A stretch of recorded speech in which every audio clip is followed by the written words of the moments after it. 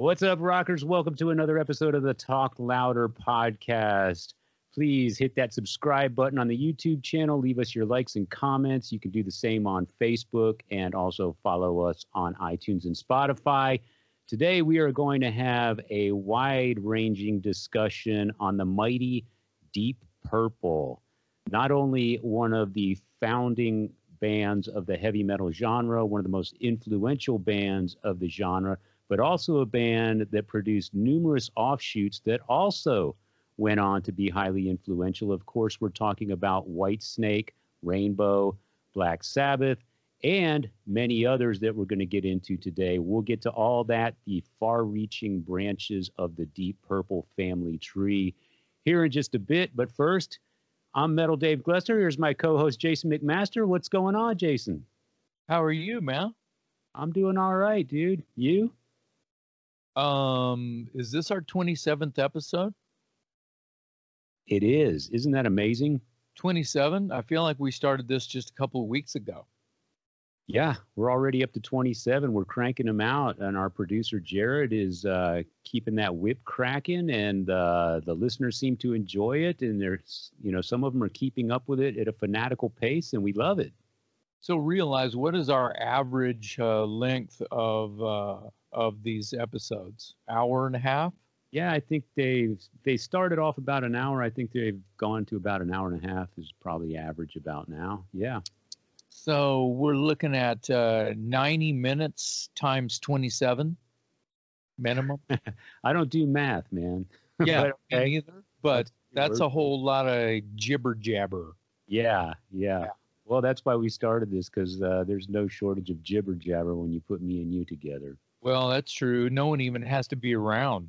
Like if no one even listened or watched this YouTube, or no one even listened on, Crapify or whatever, dude, you and I would still be having a good time talking about useless information that's on the back of record covers. Yeah, this is a normal phone conversation for us. True. So, yeah. True. Just put a camera in front of us and let her rip. Yeah, so it's kind of like everybody else who is kind of like, throwing a rope and is holding on for dear life. They're just flies on the walls of our existence. Yeah. It's awesome. And fortunately, a lot of them are enjoying it. So thank you. Well, no, that's what, whenever I hear about things that happened in the rock and roll world, and I'm hearing about it, it's usually on social media. I hear about so-and-so did a song with da-da-da-da-da, and hey, I sure would like to talk about music. I see two people, chatting or something. I usually chime in and go, hey, can I just be a fly on the wall for that? So whatever scenario that whole thing works. No, I wanted to bring that up. I think that's kind of cool and worthy of mention that, when we started this thing, Jared was kind of like, we did one or two, and it could have even been before we did even one. He was like, so yeah, you got one or two. Yeah. Think 100 episodes. Don't think like one or two. Man, that was fun. That's cool. All right, we're done. No, think like 100 episodes. Yeah. It was a pretty daunting proposition when I first heard it, but the pace we're going, 100 seems like it's on the horizon already. A couple more weeks, we'll be up to 300, man. Yeah. We got nothing. Obviously, we have nothing better to do, which is totally not true. I'm busier now than, it's not Jared's fault, but I'm busier now than I've ever been. It's crazy. Yeah, exactly. I wanted to mention something. I got an email the other day from Tim Mosier from Junkyard, and it was my birthday recently, and sort of as a birthday gift, I suppose, he sent me a message on Facebook, and he said, check your email. I sent you a present. I got around to my email. I opened it up, and it was 2 brand new Junkyard tracks that he shared with me, and he swore me to secrecy. I'm not allowed to share them with anybody, because apparently I'm the only one outside of the inner circle that's even heard at least one of them. One of the tracks they played out live, but I think I'm the first to have heard the recorded versions of their new songs. And so the update on that is Junkyard is hard at work on a new album. They're going to continue to work with Acetate Records, which is the label they've been on for their past couple of releases. And the new tracks, one of them is called Last of a Dying Breed, and the other one is called Lifer, and which, by the way, was inspired, at least in title, by you, my co-host. I don't know if you recall, but we were backstage with Junkyard about a year and a half ago when you recorded that Evil in the Queue album with Broken Teeth, and they were telling us that they had this song, and they were looking for a title or a theme or something, and they came up with Lifer, and Tim stood right there and told us that it was inspired by you, Jason McMaster, because you are a rock and roll lifer. So there you go. So let me get this straight.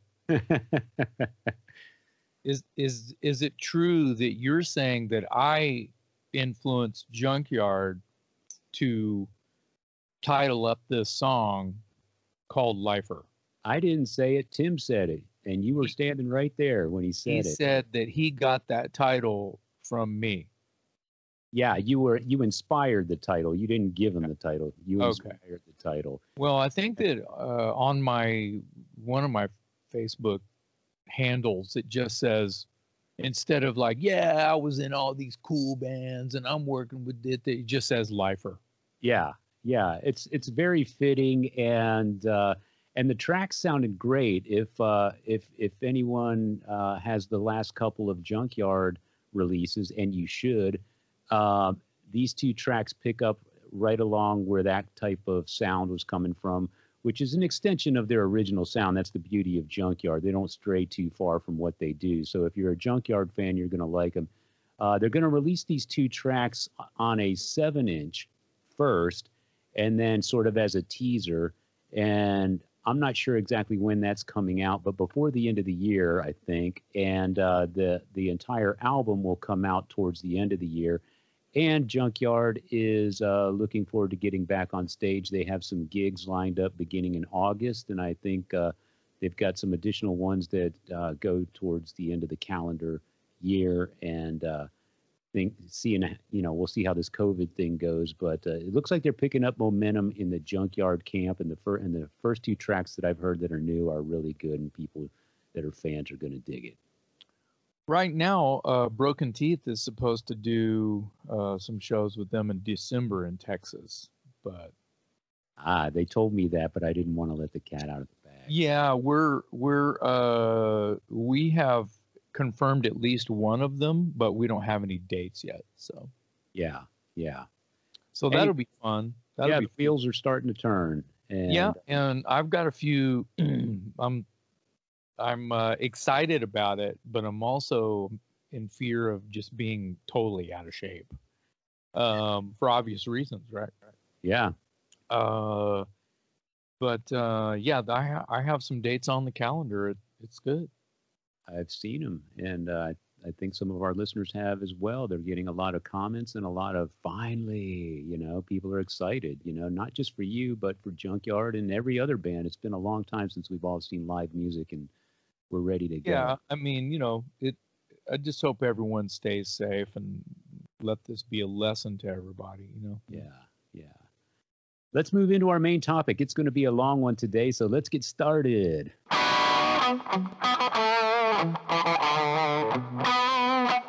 Today, we are talking about Deep Purple, and not just talking about Deep Purple, but maybe more importantly, talking about the far-reaching influence that the band has.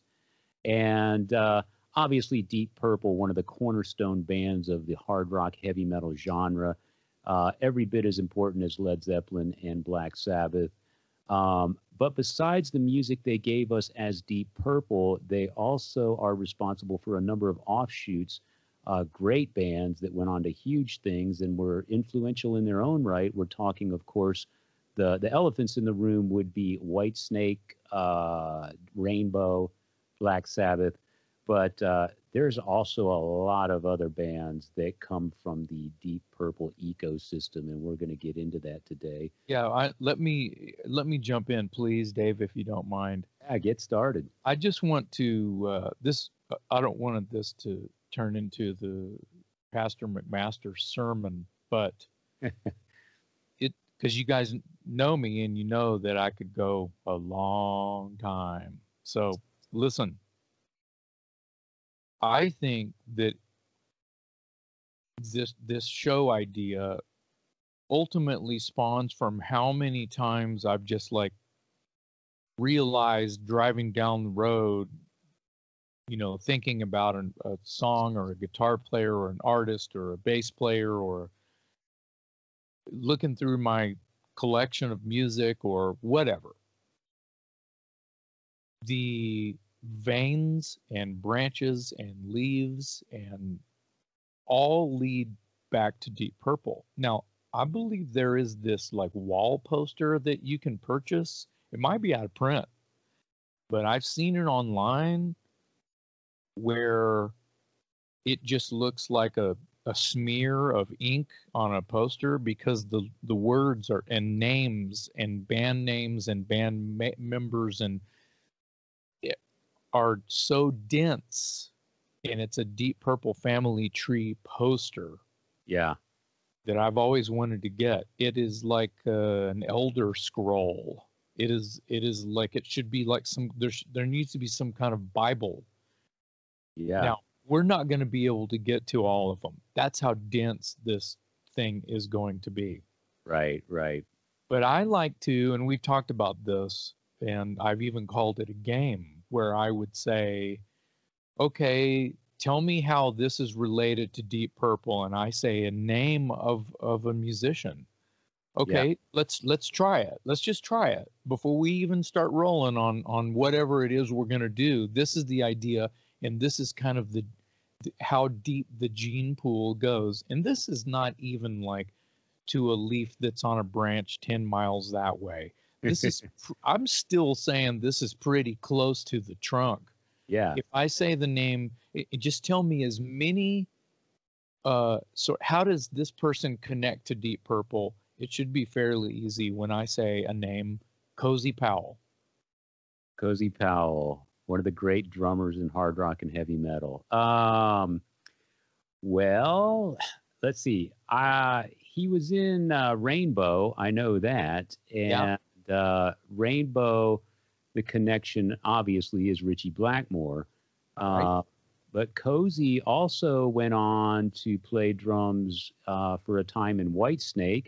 Yes. Also has a Deep Purple. Saw him on the Slide It In tour with Whitesnake. Yeah, I saw that tour as well. And the connection there, of course, is David Coverdale, who was also in Deep Purple. Mm-hmm. Cozy. So you just went from Rainbow to Deep Purple through Whitesnake. Yeah. Yeah.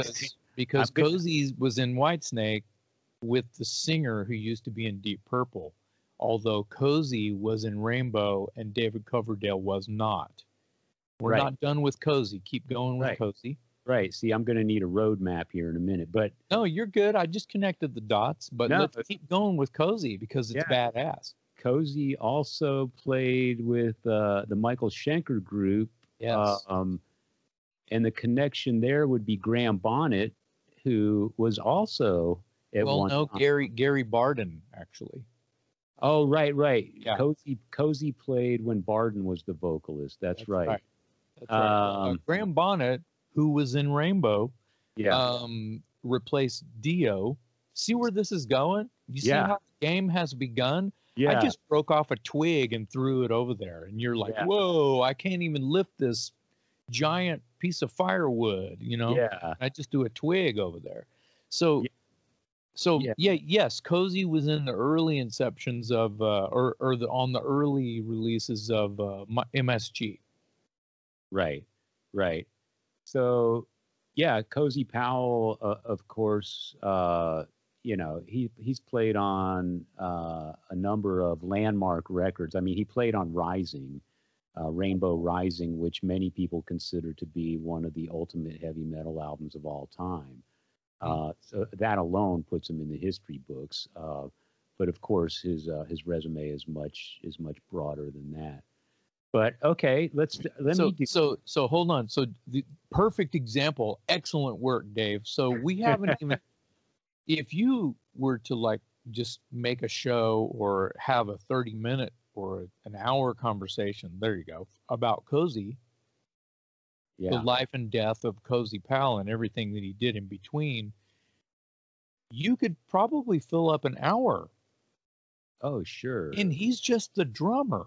Not Yeah. that I'm dogging drummer, but he was the drummer that connected a lot of people to a lot of things. Yeah. And we only mentioned half of the projects and bands that he was part of, that he Right. was instrumental in getting off the ground, so to speak. Right.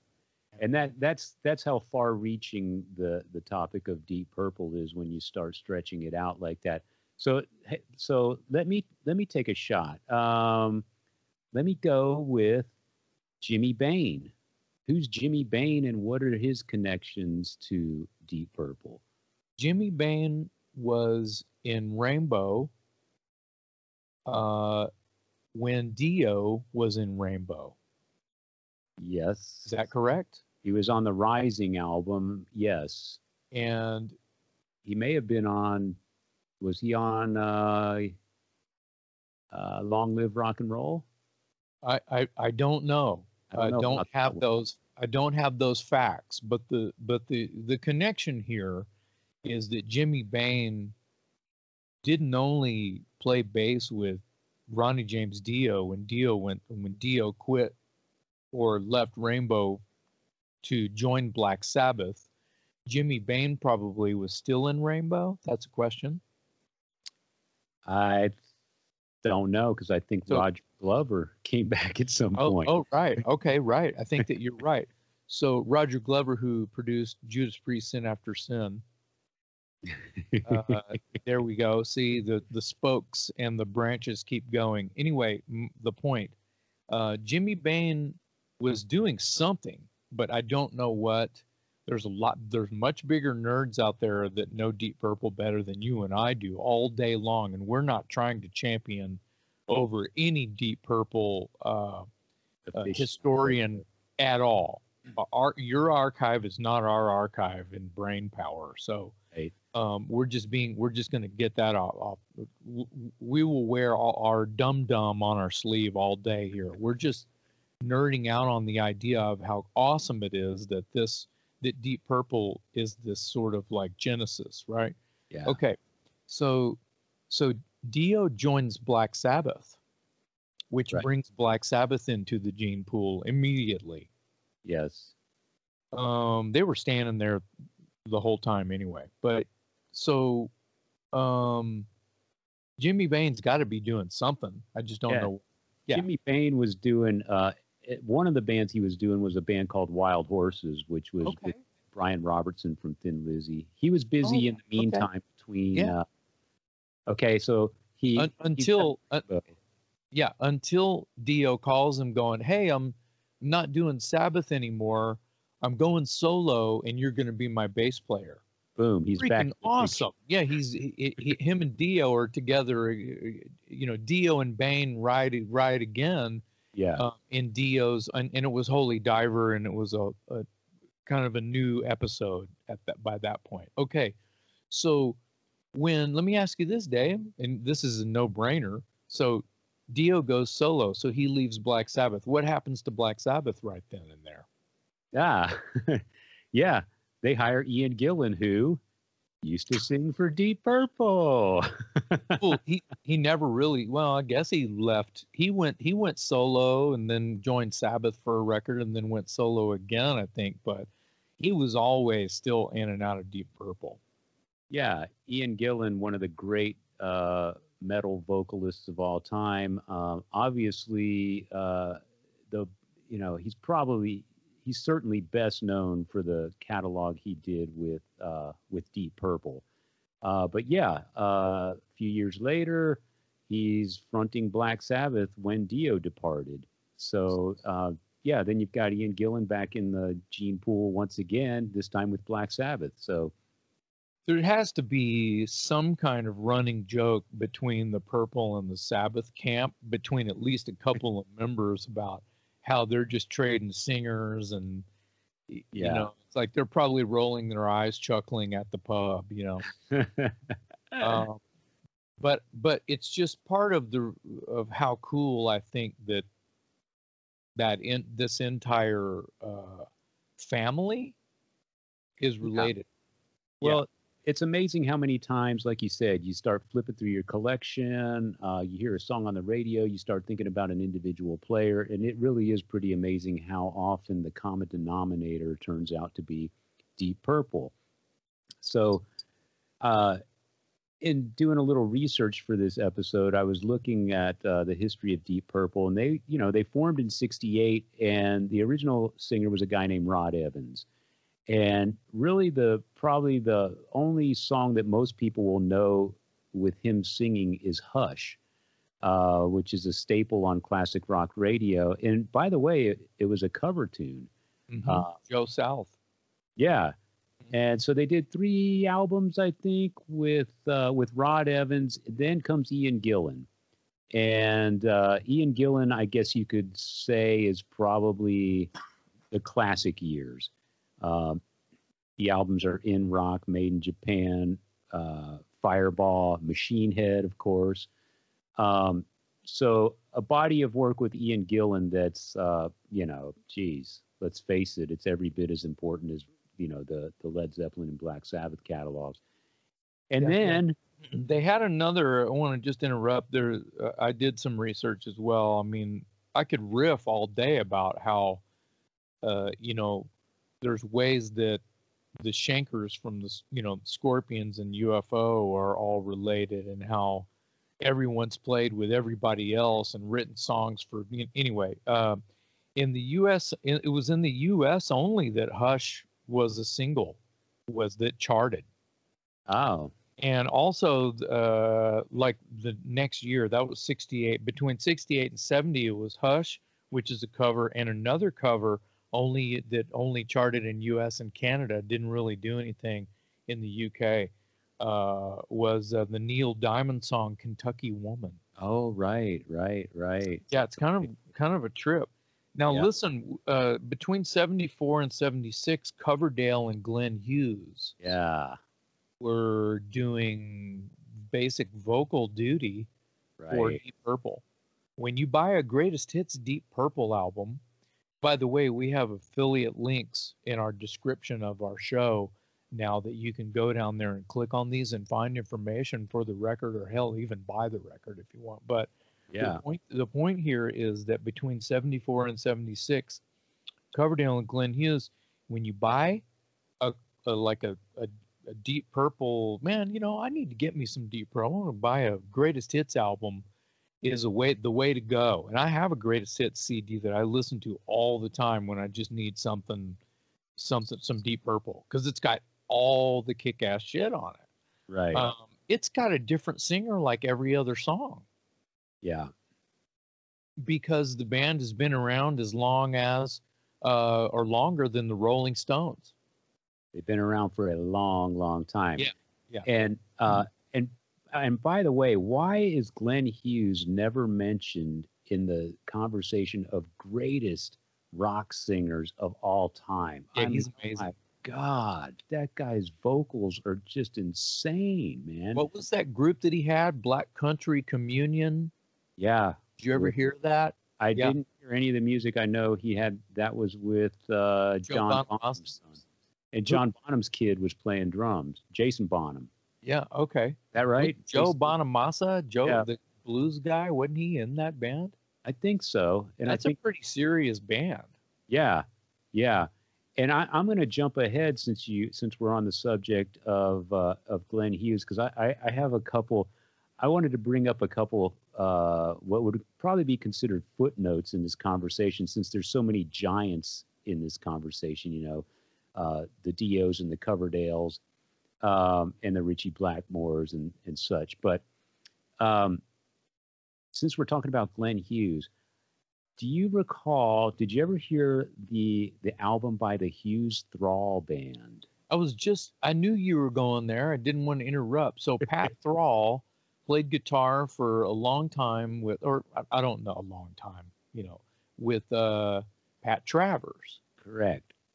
And I want to say Mars Cowling, the bassist, during that era of quite a few catalog of records with the Pat Travers Band.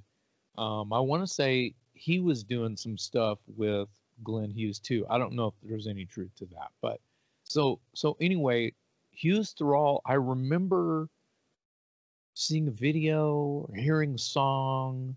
Yep. I don't even know what years that would have been falling into. They did one album. It was self-titled. It came out in 1982. Okay. It was just called Hughes Thrall, and it was the Hughes Thrall Band. For those of you who don't know, first off, Pat Travers, we could do a whole show on Pat Travers. Yeah. He's one of those San Antonio alumni guys too. You know what I mean? Joe Anthony and the whole he got a lot of love in South Texas on 99.5 KISS. Originally from Canada. That might be the Canadian. From Canada, but everybody there's a Canadian bands. There we go again. We could do a part two. We could do two episodes of every episode we've done here, because that's the big nerd that you and I are. But Pat Travers is this incredible sort of blues hard rock guitar player. Yeah. Who always had these kick-ass players with him, even always wasn't afraid to have somebody just as kick-ass or more kick-ass standing right next to him, trading solos back and forth all night long on tour, on vinyl, yada yada. So it doesn't shock me at all that Pat Thrall made a record with Glenn Hughes from Deep Purple. Yeah, I remember it. Again, growing up in San Antonio like I did, I'm going to bring up the great Joe Anthony many times during this podcast on multiple episodes, because he was a DJ that probably helped turn San Antonio into the heavy metal capital of the world, as it was known at one point. And I want to say that he was playing Hughes Thrall because of the pedigree of the band. He knew very well who Glenn Hughes and Pat Thrall were. And so he was playing, they had a single called The Look in Your Eye.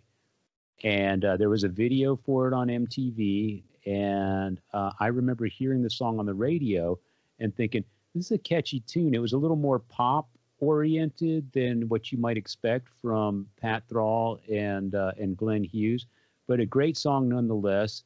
And another interesting footnote about that album, an unknown Frankie Banali played drums on a couple tracks on the Hughes Thrall record. Wow. So this is 82, you say? 82, yes. So Frankie Banali from Quiet Riot plays all the drums, or just some? First of all, he hasn't played metal. He hasn't done Metal Health yet, so he's still unknown, basically. When did Metal Health come out? A year later, in '83. Okay. So Frankie is pretty unknown, at least nationwide, at this time. He only played on 2 tracks on the album, but I thought it was interesting. Is Frankie original Quiet Riot drummer? No. Okay. All right. No, he's not. He joined on the Metal Health record. Of course, Quiet Riot had the 2 Japanese albums that came out prior to Metal Health. And I always get the rhythm section mixed up. It was Drew Forsythe and Kelly Garney, I want to say. Okay. And off the top of my head, I can't tell you which guy is the bass player and which is the drummer. But to answer your question, no, Frankie Banali is not the original drummer in Quiet Riot. But he did propel them to the top of the charts with Metal Health. And right. And Rudy Sarzo is not the original bass player for Quiet Riot. Oh, yeah. Okay. So to finish out, not to make it about Quiet Riot, but they're players in here. They're already players in here. Multiple people. Randy, Ozzy, Sabbath, Ian Gillan, Born Again, keep going, right? So, okay, so, and then Rudy Sarzo, who's not original Quiet Riot, was not only touring bassist for Ozzy Osbourne, but he was in Whitesnake. Yeah, here we go. This is the reason we're having this show. Yeah, okay. all related to Big Mama Bear, Deep Purple. Yeah, so, it all comes back around.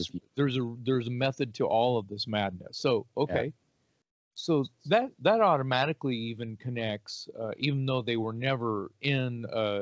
They were in a band with someone who was in a band who was in a band all the way back to Deep Purple. Yeah.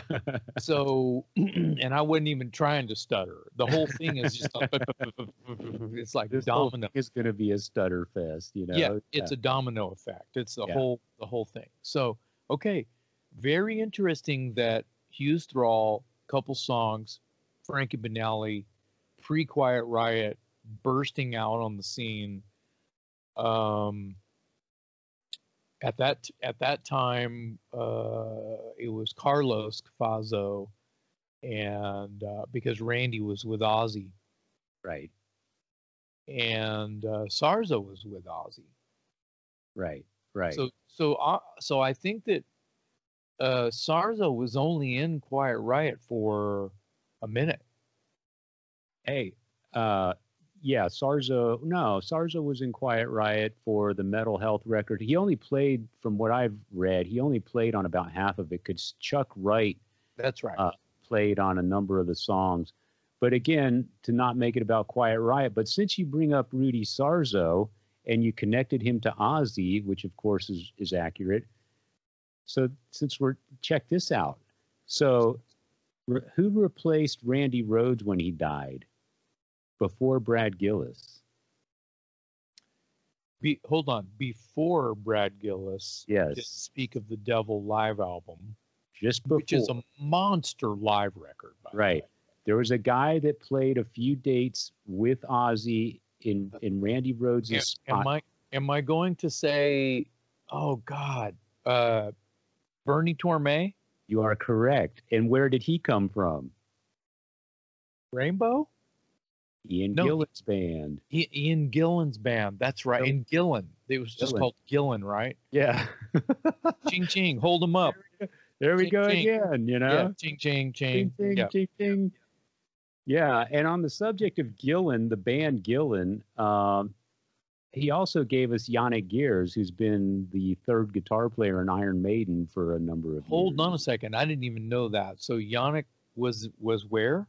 He was in Gillan for a little while. He actually replaced Bernie Torme in Gillan. Okay.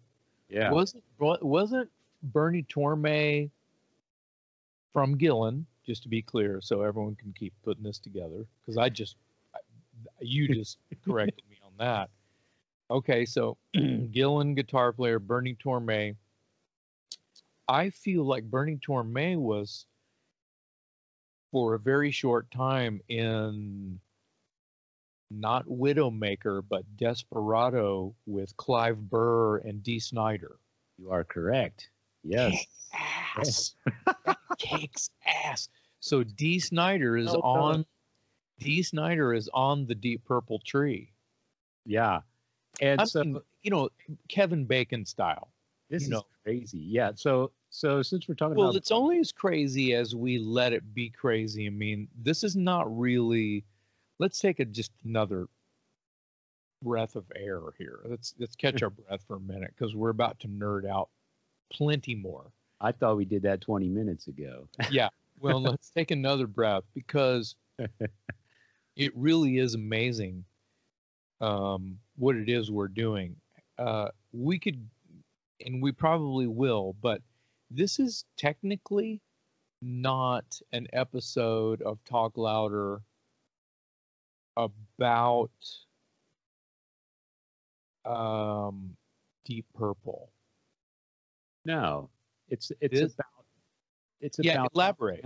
The family tree of Deep Purple. It's basically, it's like I said earlier, it's amazing how many times the common denominator comes back to Deep Purple. And so, yeah, we're not going to go album by album through the Deep Purple catalog and discuss the greatness of Deep Purple, although we could, because they're certainly worth a show. And Lord knows we wouldn't have. Lord, did you hear that? No pun intended. Yeah, we need to talk about John Lord. Sure. He's the original member. Yeah. Before we get away from Bernie Torme, though, one more little note about Bernie, and then we'll move on to John Lord. But Bernie also, at one time, somewhere in all this mix, had a band, a self-named band just called Torme. And I remember that. In if you don't remember, I used to be a worshiper of Kerrang magazine, and I would find this kind of stuff all the time. And I'd read these little small squared, snippets in the bottom of corner of a page somewhere, and I'd read. Yeah. yeah.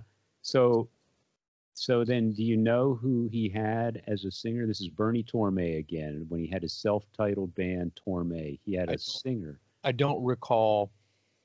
Phil Lewis. Oh. Yeah. And what did I say in a text message to you the other day? Everybody knows Phil Lewis. Everybody knows Phil Lewis. Everybody knows Phil Lewis. He's legend. He is. There you go. Legend. Yeah. So hold on a second. Did we just put Phil Lewis on the tree?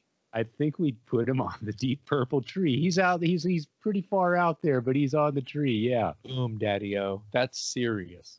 Well, we need to make sure that he knows that his name came up in an episode about Deep Purple, and he would probably be like, "Hey, mate, how did that happen?" And I'd be like, "Dude, you were in Torme for a minute. Brilliant. Put it together." Yeah. Okay.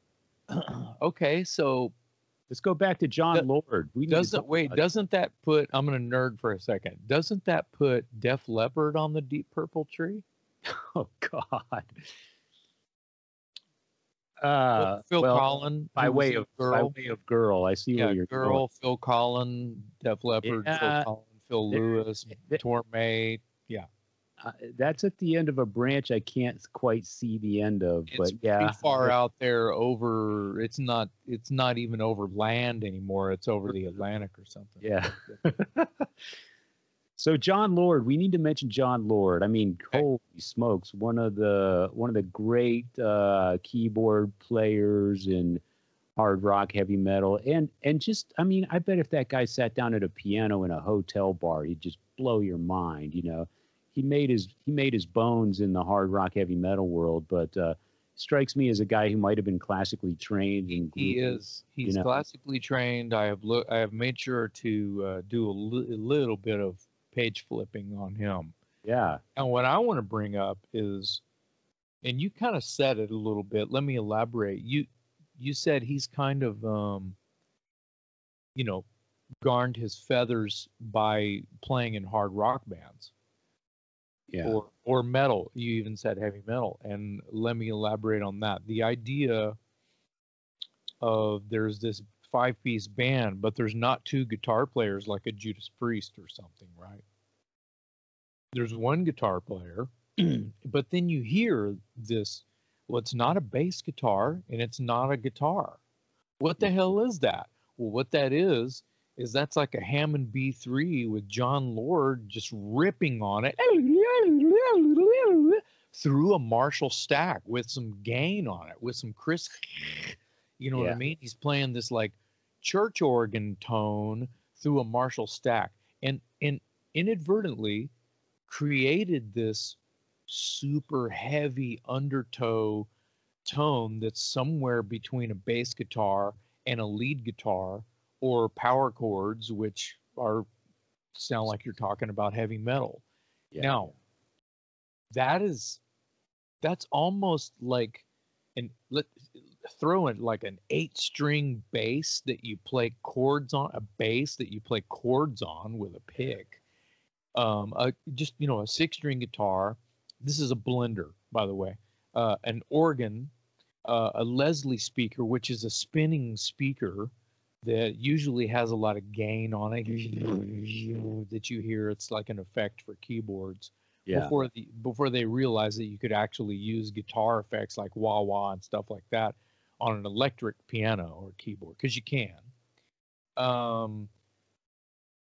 Pre-world of like, maybe John Lord was around right when, I'm just going to say, synthesizers or Moog keyboard type stuff was starting to happen, which is more of the late 70s, 80s thing. John Lord, we're talking late 60s. Yeah.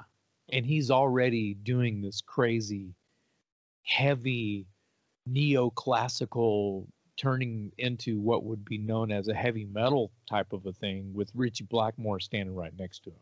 Right. And they're doing harmonies together. Yes. Yeah. He's on keyboard and guitar, which later on, of course, Yngwie Malmsteen, who's definitely on the tree, by way of many, many different ways. Joe Lynn Turner was on a series of his records. Anyway, Jens Johansson, who's actually in a current version of Deep Purple, I believe. Isn't Jens Johansson in the current version of Deep Purple? I'm not sure. All I know is that Deep Purple, to this day, just released a brand new album, so they're still at it. I think it's Jens from Yngwie on. Anyway, Jens and Anders Johansson have been the key. Jens on keys and Anders on drums. They were in and out of Yngwie records since the beginning. Rising Force. They're Rising Force. They were brothers. They had a band called Silver Mountain when they were kids, which was keys, and it was heavy metal, but it was symphonic before that was even a term. So anyway, so where was I? We were talking about Jon Lord. Yeah. And so I wanted to add to your point about Jon Lord. I mean, it's amazing the way he's chasing Blackmore on the solo to Highway Star. I mean, that is insane. You know, you've got one of the greatest hard rock / metal neoclassical guitarists ever in Richie Blackmore. I want to bring up Yngwie one more time because Jens and Yngwie did that. Yeah. Jens is going on the keyboards just like in Highway Star, and Yngwie, of course, is. Right. But to be clear, a lot of people think Yngwie is basically stealing a Blackmore kind of a thing all the time.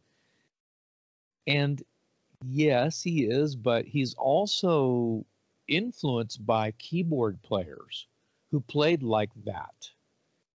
Classical piano players. Oh, and yeah. I think his claim to it is his sister had these classical piano players that were going kind of stuff, and he wanted to learn how to do that on guitar. Okay, back to where you were. Yeah, you could argue that guys like Blackmore and certainly Yngwie were structuring their guitar playing after piano and keyboards. They weren't idolizing other guitar heroes. I mean, they were to a degree, but you know, you don't often think of landmark guitar players as being influenced by classical music, which is dominated by, you know, keys and that sort of thing. You think of classical guitar players growing up on previous guitar players, you know, a guitar player from another generation. And certainly, you know, Blackmore and definitely Yngwie, you know, had their idols, their guitar heroes, but especially those European type guitar players, because classical music is such a part of the fabric of the culture of European countries. Yeah, those guys grew up mimicking keyboard players on their guitar rather than mimicking the previous generation's guitar hero. But anyway, I always thought it was fascinating because, you know, and again, keyboards and piano in some circles aren't considered heavy and they're not considered rock. And, you know, people bitch and moan about keyboards, blah, blah, blah. But Jon Lord was a monster and very responsible for the overall sound of Deep Purple. And the fact that he could chase someone as lickety split as Richie Blackmore and complement him so well as almost a second, you know, guitar player. I mean, it's almost like they were, you know, when you think of Glenn Tipton and K.K. Downing or Dave Murray and Adrian Smith, or Brian Robertson and Scott Gorham, these two guitar players who can trade off these ripping lead guitars. Well, in Deep Purple, you had Richie Blackmore, and that second ripping lead guitar player was Jon Lord on keyboards. You know? That's right. Well, yeah. Jon Lord died in 2012, but I think Don Airey. I was going to bring him up. yeah, jumped in as early as I'm looking at notes here, um, as early as 2001. So John Lord must have been, yeah, he kind of stepped out in 2002. So that Yeah. makes sense that Don Airey kind of just carried the baton. And if I'm not mistaken, Don Airey is in the current version of Deep Purple to this day. He is, and Don Airey. It should be mentioned that this brings up Black Sabbath. He's played with Dio. Talking Don Airey, he's played with Dio. He's played with Sabbath. Ozzy. Ozzy, yeah. He has. I think that might even be him on Mr. Crowley. Yeah, he's definitely on. Yeah, that's him on Mr. Crowley. He did the first two Ozzy records, Yeah. and he toured with Ozzy. Most hard rock heavy metal fans, whether you know his name or not, you're familiar with his work because he did. He was with Ozzy during that period of Blizzard of Oz and Diary of a Madman. Let's hover over this Ozzy moment for a second. So the rhythm section is Bob Daisley and Lee Kerslake. So I think Lee Kerslake, I want to say, was in Uriah Heep for a moment. Yes, not a moment. He was in Uriah Heep for a long time. Yeah. Okay. Well, then Bob Daisley was in Rainbow for a minute. For a minute, yes. Okay. So there we go. More connections. Now, Don Airey, John Lord. Let's talk about. Let's go back to the Ozzy moment. I wanted to just take a moment and think about. Just think about that intro for Mr. Crowley. What would that song be without that intro? That intro sets. It would just start with Mr. Crowley. It wouldn't have the build that builds that up so Ozzy can introduce Mr. Crowley. Yeah, now how heavy metal is that, and how neoclassical is that, and how John Lord of him. Yeah. To do that and go, well, how, man, that's making keyboards sound like they belong in heavy metal. Right. Okay. And it's because I think it works so well because, you know, his playing is perfect for the song. It lends it a very cathedral sort of goth sort of element. And then of course then the song the subject matters, you know, Aleister Crowley, which is, you know, all about Satanism and that sort of thing. So it really complements the song, not just musically, but topically as far as the lyrics or whatever. And you're right, that song benefits tremendously from that creepy, sort of eerie keyboard intro that sets it all up. Yeah, it's it makes you think of the Phantom of the Opera theme. It makes you think of a lot of different things. But you nailed it. It's definitely cathedral because it sounds like the old church pipe organ stuff, you know, which is Phantom of the Opera. That's, you know, the old theater pipe organ thing where they built those you know, my terminology is terrible, but they built them into the wall of the building. Yeah. I want to bring up another guy here. Another guy that's probably, I hate to use the word footnote because I don't want to diminish his significance, but in the grand scheme of the conversation, certainly one of the lesser known dudes, and that is Tony Carey. Do you remember Tony? Yes. Carey? Yeah. Okay. So where does he factor into this conversation? Where's his starting point? And we'll go from there. Do you know where, you know? I don't know what version. Let's see. I've got some notes here. I can look. I'll help you out. Yeah, please, because I'm not seeing him in my notes here. Tony Carey is the keyboard player on Rainbow Rising. Okay. So he is. Yeah, I'm looking in my purple notes, and he's over in my rainbow notes. He's in the rainbow. Yeah. So again, Rising, often cited as one of the greatest heavy metal albums of all time. He is on that record, and then I was never aware of that, because that album came out in '76, and I wasn't aware of who was the keyboard player in Rainbow at that time. Well, if he's not standing up front, you know, you know, It, doing, playing a solo or singing, it's hard. Sometimes right. it's hard to look back there. Rainbow was not on my radar in 1976 the way Kiss was. So That's I not was your fault. Don't right. don't bum out. That's not your fault. But I want to say that in a band like Rainbow, especially on the Rising album, you're going to be overshadowed by Ronnie James Dio and Richie Blackmore. But anyway, Tony Carey played keyboards on Rising, but he came onto my radar. When he was in the band, who was the singer for Rainbow? Dio. Okay, all Yeah, right. he did the Rising record. And then Tony Carey had some hits on MTV as just Tony Carey, didn't he? Exactly, and that's where I was going with all There this. was one song that was kind of cool. I was a sucker for his solo stuff. And at the time that it came out, I wasn't even aware that that's the guy who was the keyboard player in Rainbow at one time. So we're talking now. We're talking about the early '80s, Right. and he had some stuff on the radio and MTV. And my favorite song we're talking a period between '82 and '84, maybe '85.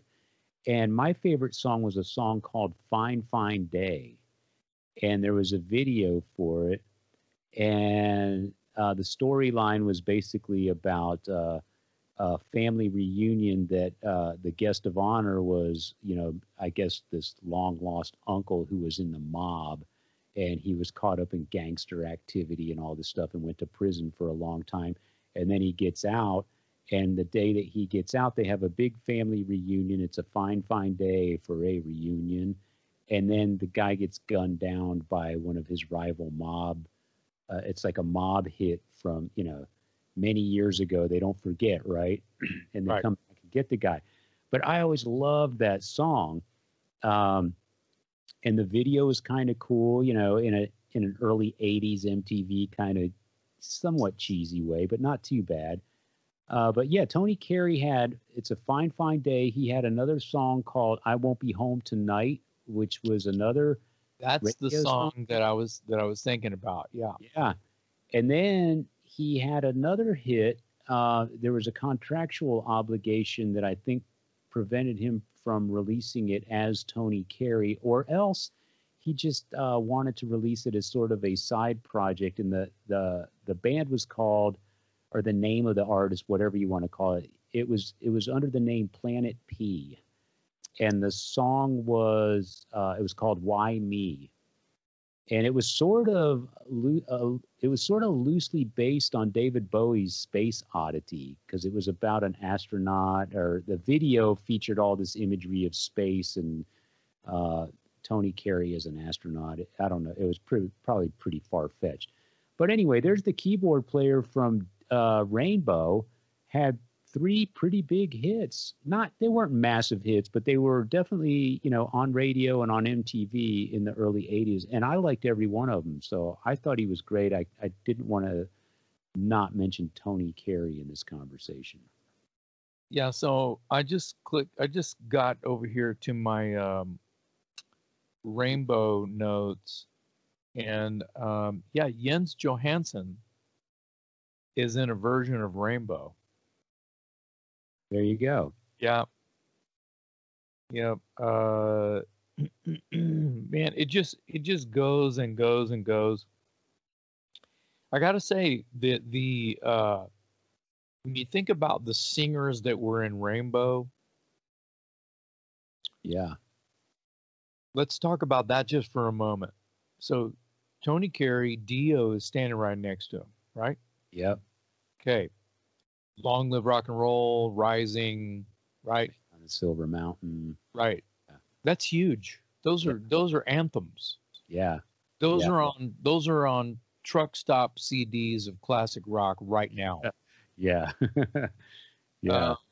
All of them, probably all 3 of those songs. Yeah. So okay, so Dio joins Black Sabbath. Who's the singer right after that? For Rainbow, Yes. Graham Bonnet. Okay, so Graham Bonnet. Graham Bonnet, there's some hits. Oh yeah. Since You've Been Gone. Surrender. No, that's Joe Lynn Turner. Well, we're going to get to him. Since You've Been Gone, I think was probably the biggest one. Yeah. And there's another one that I don't know who wrote it, and it's not even in my notes right now. But it's bumming me out because I don't. Got it. All Night Long. All Night Long. Yep. Yep. Is that a cover? No, I think Since You've Been Gone is a cover. Oh, okay. I'm getting. You got it backwards. Yeah. Since You've Been Gone is, I believe, a Russ Ballard song. Yeah, that makes sense. And it's on a record called Down to Earth. Yeah. It's the only album I believe that Bonnet did with Rainbow. So this is 79. We're hovering around 79 right now. Yeah. But man, what a voice. I mean, if you're going to replace Ronnie James Dio, you could do a lot worse than Graham Bonnet, right? No, and Graham Bonnet, I don't really know his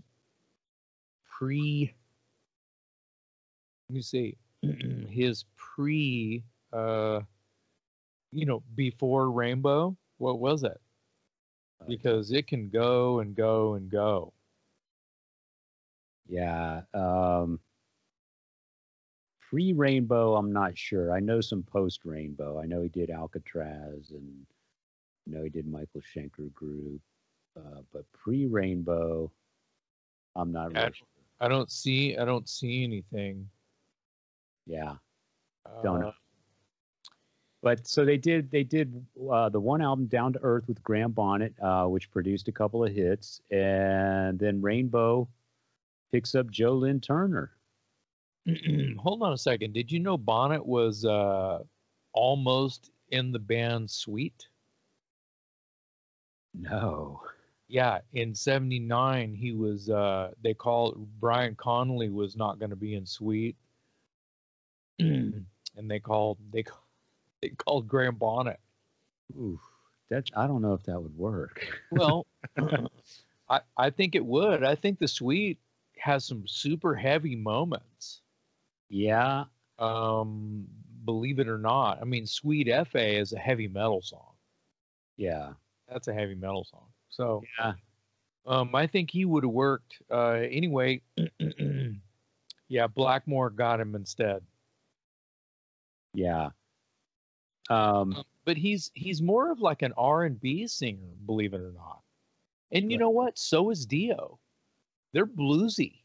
They're really bluesy, and they're both tenors. They're bluesy guys. Yeah. Dio being American, of course, and Graham being English. Yeah. Interesting that they are similar in a lot of ways. So yeah. Since You've Been Gone and All Night Long were those hits. I have both of those songs on a Castle Donington Monsters of Rock at Donington Park album. Oh, wow. Yeah, with Graham singing. Awesome. And a side note, there was a band on that same bill, I believe, called Grand Prix with Robin McCauley on lead vocals. Yeah. Who joined MSG. Yeah. To replace Graham Bonnet. Yeah. Wow. So all these guys were on stage together in the 70s, in the 80s, playing on each other's records, playing with the dudes from UFO and the Scorpions and Black Sabbath all day long. All night long, I should say. Well played. Okay.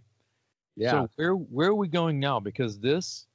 Well, we probably need to mention Joe Lynn Turner. Yeah, exactly.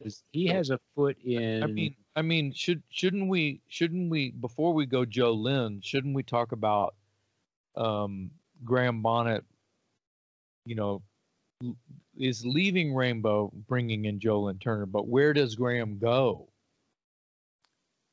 I think that's when it was an Alcatraz his next step.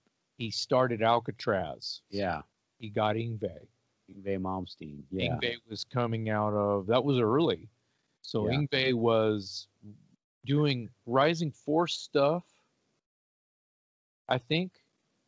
No, I Not think. yet. Not yet. Okay. So Yngwie did Steeler and then Steeler. So Yngwie's new to America. Yeah. Mike Varney. You know that name? Mike Varney. Metal Blade, Music for Nations or Metal Blade Records? No, nope. Shrapnel. Shrapnel. There it is. Okay. He's a Northern California guy guitar enthusiast who was, I believe, doing write-ups in Guitar Player magazine, Guitar World magazine, something like that. Yeah. Had a record label, put out these records called US Metal, where he was searching the globe for these unsung guitar players. Yeah. Dial up Marty Friedman, dial up Yngwie Malmsteen, dial up Tony McAlpine, dial up all day long. This guy's got contacts to guitar players globally and has outfitted pretty much all of the bands other than MSG and Rainbow and, you know. Yeah. Joey Tafola's another one. All day long, he found all these. David Chastain. Correct. So he's outfitted roundabout by some avenue. All of the bands that we love that are all now on the Deep Purple tree somehow. Yeah. Yeah. Okay. So, so, all right. So Graham gets Yngwie, does Alcatraz, does an MSG record, and can pretty much do whatever he wants to it. Did you know that Don Van Staveren from San Antonio, Slayer, of course, Riot, and is a lifer himself, who's one of us because he's from South Texas. Did you know that he's on the new Alcatraz record?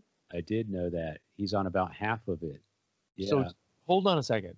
Did we just put our buddy Don Van Staveren? Donnie is on the Deep Purple family tree. That's messed up, yo. I think we should text him and let him know because he may not be aware of that, but he just landed on the Deep Purple family tree. He wasn't even trying to. Yeah. Yeah. So, well, you know, these guys weren't trying to. Steve, well, here, this is a little bit of a stretch here, but Steve Vai was in Alcatraz. Steve Vai was in David Lee Roth. Well, he wasn't in David Lee Roth, but he was in David Lee Roth's solo band. Yeah. He was in Whitesnake. He was in Whitesnake all day long. Steve Vai's on the tree. With David Coverdale, yeah. Yeah. Yeah. Which puts David Lee Roth on the tree, and it puts Billy Sheehan on the tree. Okay. This tree. I hope this tree doesn't fall because it's going to take out an entire city if it does. No, hold on. Are you kidding? This tree is almost made of metal. It's made of hard rock. It's made of hard rock and metal. Exactly. And it's not Jared sent me a little message. It's like the DP spectrum. It's like the deep purple. Like it makes me want to say rainbow. So spectrum kind of works like a color scheme, like a prism. Prism. Yeah. So Deep Purple spectrum is this prism, of all the colors, rainbow colors. Yeah. To just let it be what it's trying to be. Yeah. Of everything that has become hard rock and heavy metal. Yeah.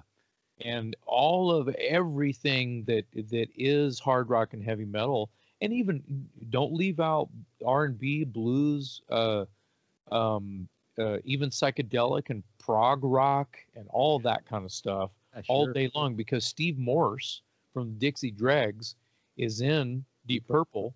Yeah. And he was in a band, Dixie Dregs. What's the drummer for Winger? Rod Morgenstein, the drummer for Winger. Did I just put Winger on the DP tree?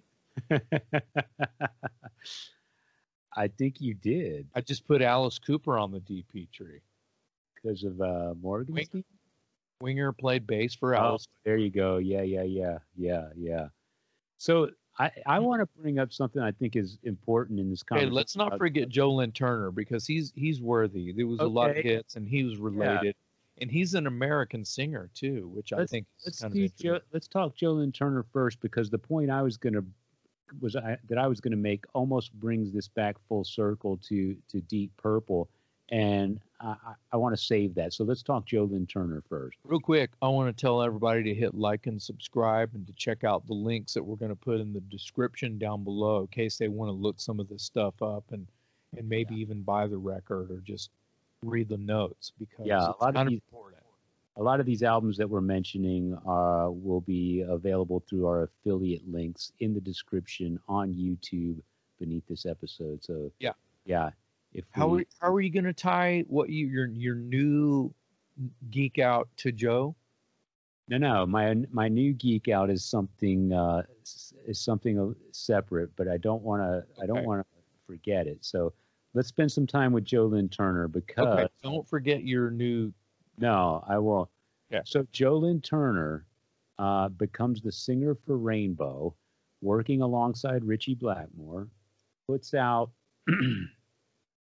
3 albums: Difficult to Cure, Straight Between the Eyes, and Bent Out of Shape. Was there anything before Difficult to Cure? I'm looking at some notes here. I think that's it. Anyway, so let's talk about that for a minute, because as great as Rainbow was with Dio, Joe Lynn Turner probably helped put Rainbow on the radio. Very good, thank you. Real quick, his Rainbow, his Rainbow work.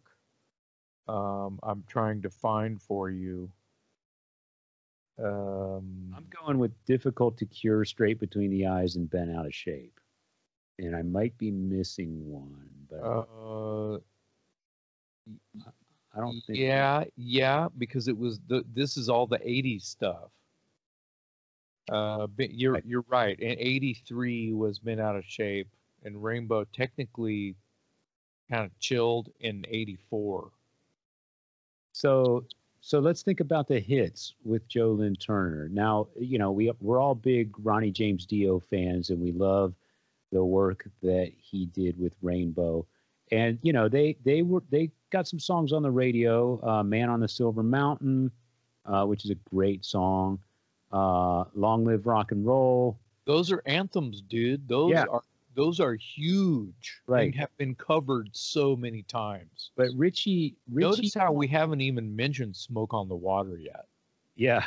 Let me just crank the elephant into the room. Come on, let's get that elephant in here. Yeah. Right. So yeah, I mean, whatever, "Smoke on the Water." We're talking, "Long Live Rock and Roll" is this giant, like, epic moment in rock and roll history. Yeah. And so is "Man on the The Mountain." The riffs are so Blackmore. Yeah. And so heavy metal. I love "Man on the Silver Mountain." Such a great song. Yeah. But Ritchie. And that's the world being introduced to fucking Ronnie James Dio. Yeah, really. That's huge. That is massive. A big deal. Not to dwell on Dio, but Dio had this band Elf that I believe Blackmore Elf opened for Rainbow. I believe the legend has it. And Ritchie fell in love with Dio's voice, and Blackmore formed Rainbow with Elf, and eventually just took Dio, and they got new guys. Yeah, so I think that's the lore.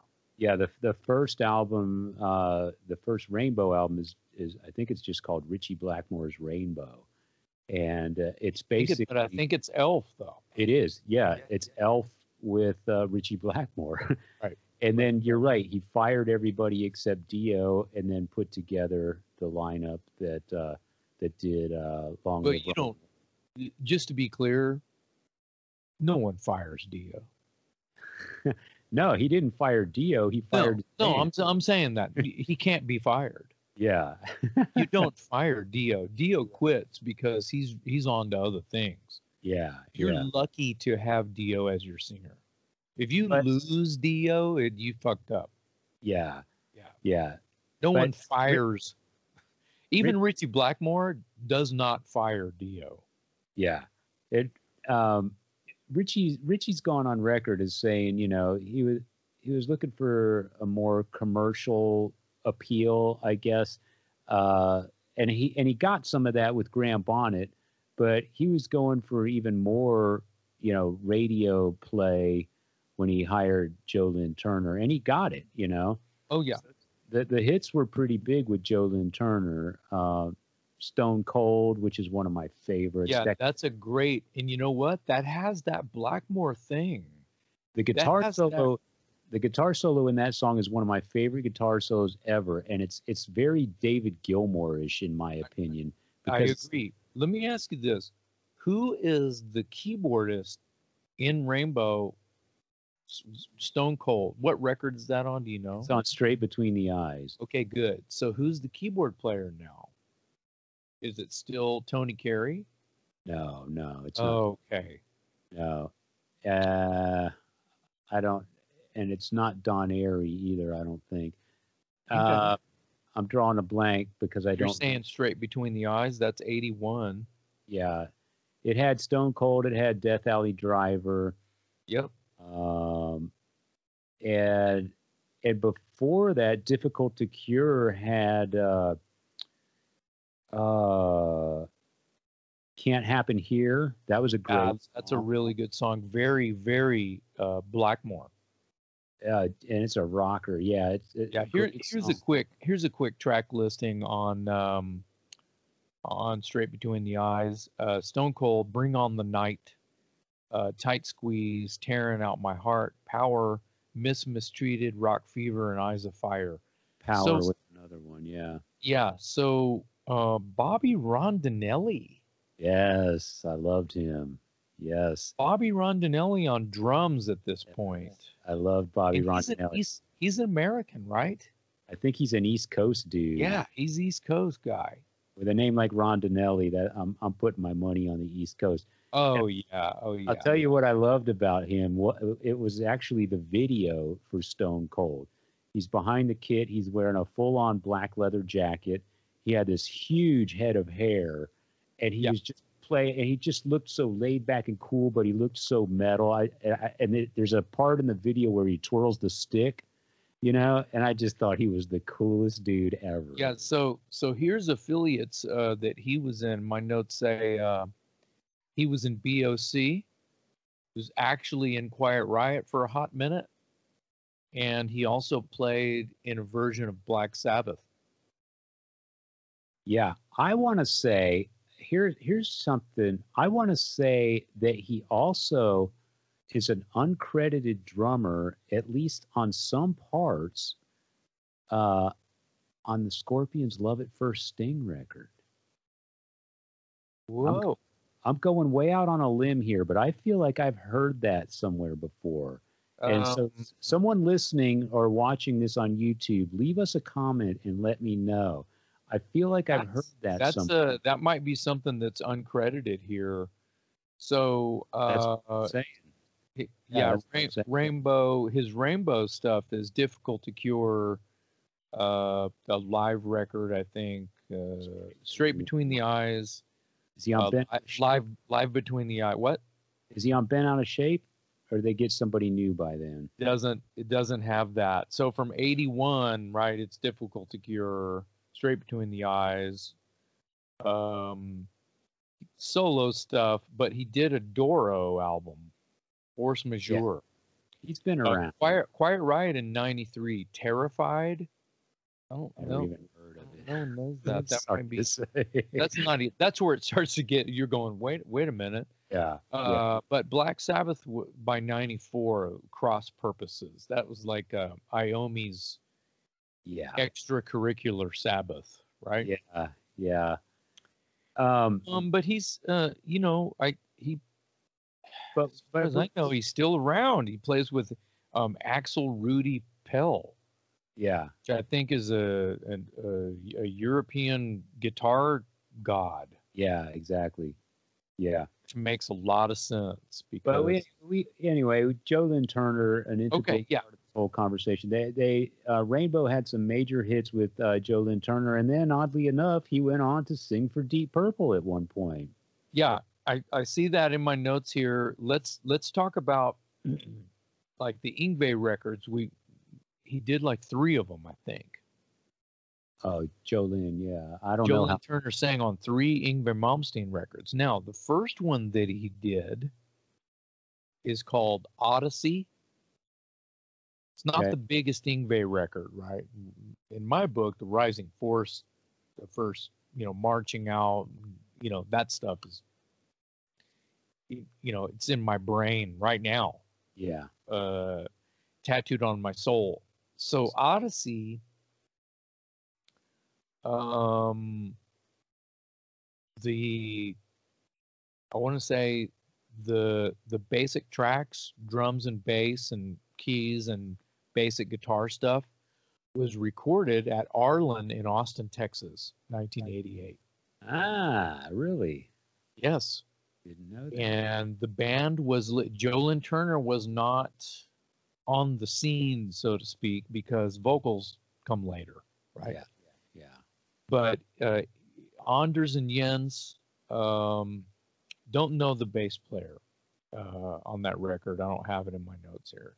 And Yngwie were all in Austin in 1988 when this show's not about me, but it's a memory that I have, which is a really awesome memory that I will expose here. Yeah. When Dangerous Toys was basically the freaking house band at the back room here in Austin.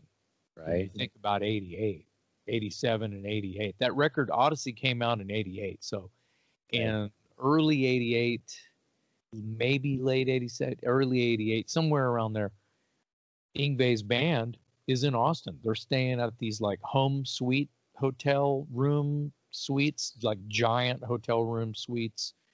It's not there anymore on the corner of I-35 and Ben White. Yeah. Which is right down the road from where the old back room was. Right down the road from where I'm sitting right now. That's right. So here you go. So those guys were coming into the back room every night getting their drink on. Yeah. So in 85, Watchtower, we opened for Yngwie. Wow. At the Austin City Coliseum. And I had met those dudes, right? Yeah. In 87, yeah, it was in 87 in early, I was still in Watchtower, but I was also doing toys, right? Yeah. I was moonlighting, right? Right. So during that, while those guys were here, they would get, Anders would get on stage at the back room with the toys and play covers with us on Mark's drum kit. Oh, wow. Mark would just stand there and drink a beer while Anders would play. Yep. Sorry. I'm going to have to interrupt you here.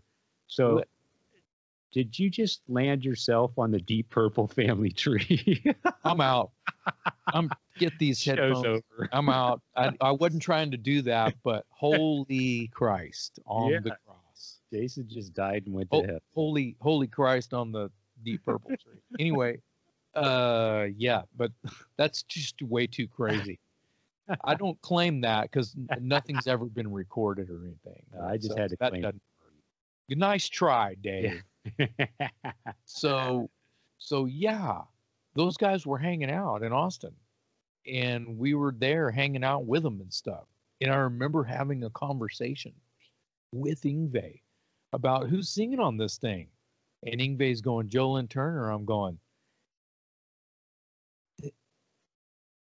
he's not heavy enough for you. Yeah. Because, I like the Rising Force stuff. Who's the singer on there? It's Jeff Scott escaped. Soto. Yeah, Jeff Scott Soto. Sorry about that. I'm a huge fan, and his name escaped me. I've got a picture of me and Jeff Scott Soto like 3 feet from my hand, from when we opened for. Anyway, so I'm telling Yngwie Malmsteen right to his face, well, you need to get Jeff back. Yeah. He's like, oh man, this is going to be good, and I'm kind of going for something different. And I'm like, that's fair. It was the most civilized conversation that I had with Yngwie at that point, because Yngwie's he's got some piss and vinegar in him sometimes. Sure. He's got his own views on stuff. Yeah. He stayed on me. He stayed on me in this conversation about how Joe Lynn Turner is going to help his band, and I'm like, okay, I'm not getting into any kind of argument or pissing match with Yngwie Malmsteen. But I'm gonna tell him, dude, I love Jeff. This is gonna be a hard sell for me, and I'm a fan. He's going, no, it's gonna be good. And I'm like, all right. And in the back of my mind, I'm going, you're just happy because he played with Blackmore. I was just gonna say, it's almost as if he was emulating the path that Blackmore took when Blackmore was looking for a more commercial singer to land on the radio. Bingo. And now here's Yngwie with the opportunity to get the very guy that got Blackmore. Well, that's what I'm saying. Someone said, it's like someone said, B7, and Yngwie jumped up and went, bingo. Yeah. Exactly. You get Joe Lynn Turner to sing on your records. Yeah. Bingo. Okay, so Joe Lynn Turner does 3 records. I just wanted to bring that up.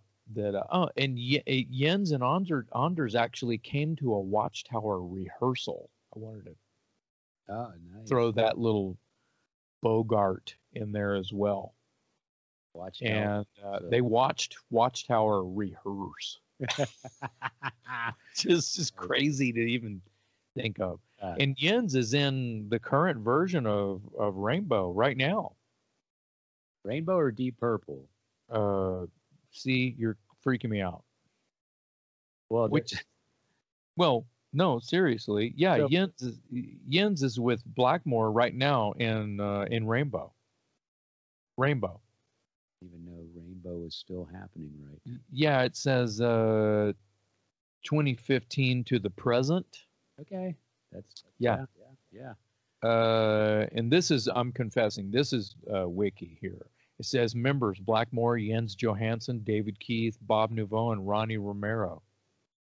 Okay. I don't even know most of those people, but I know who Jens and Blackmore are. Yeah.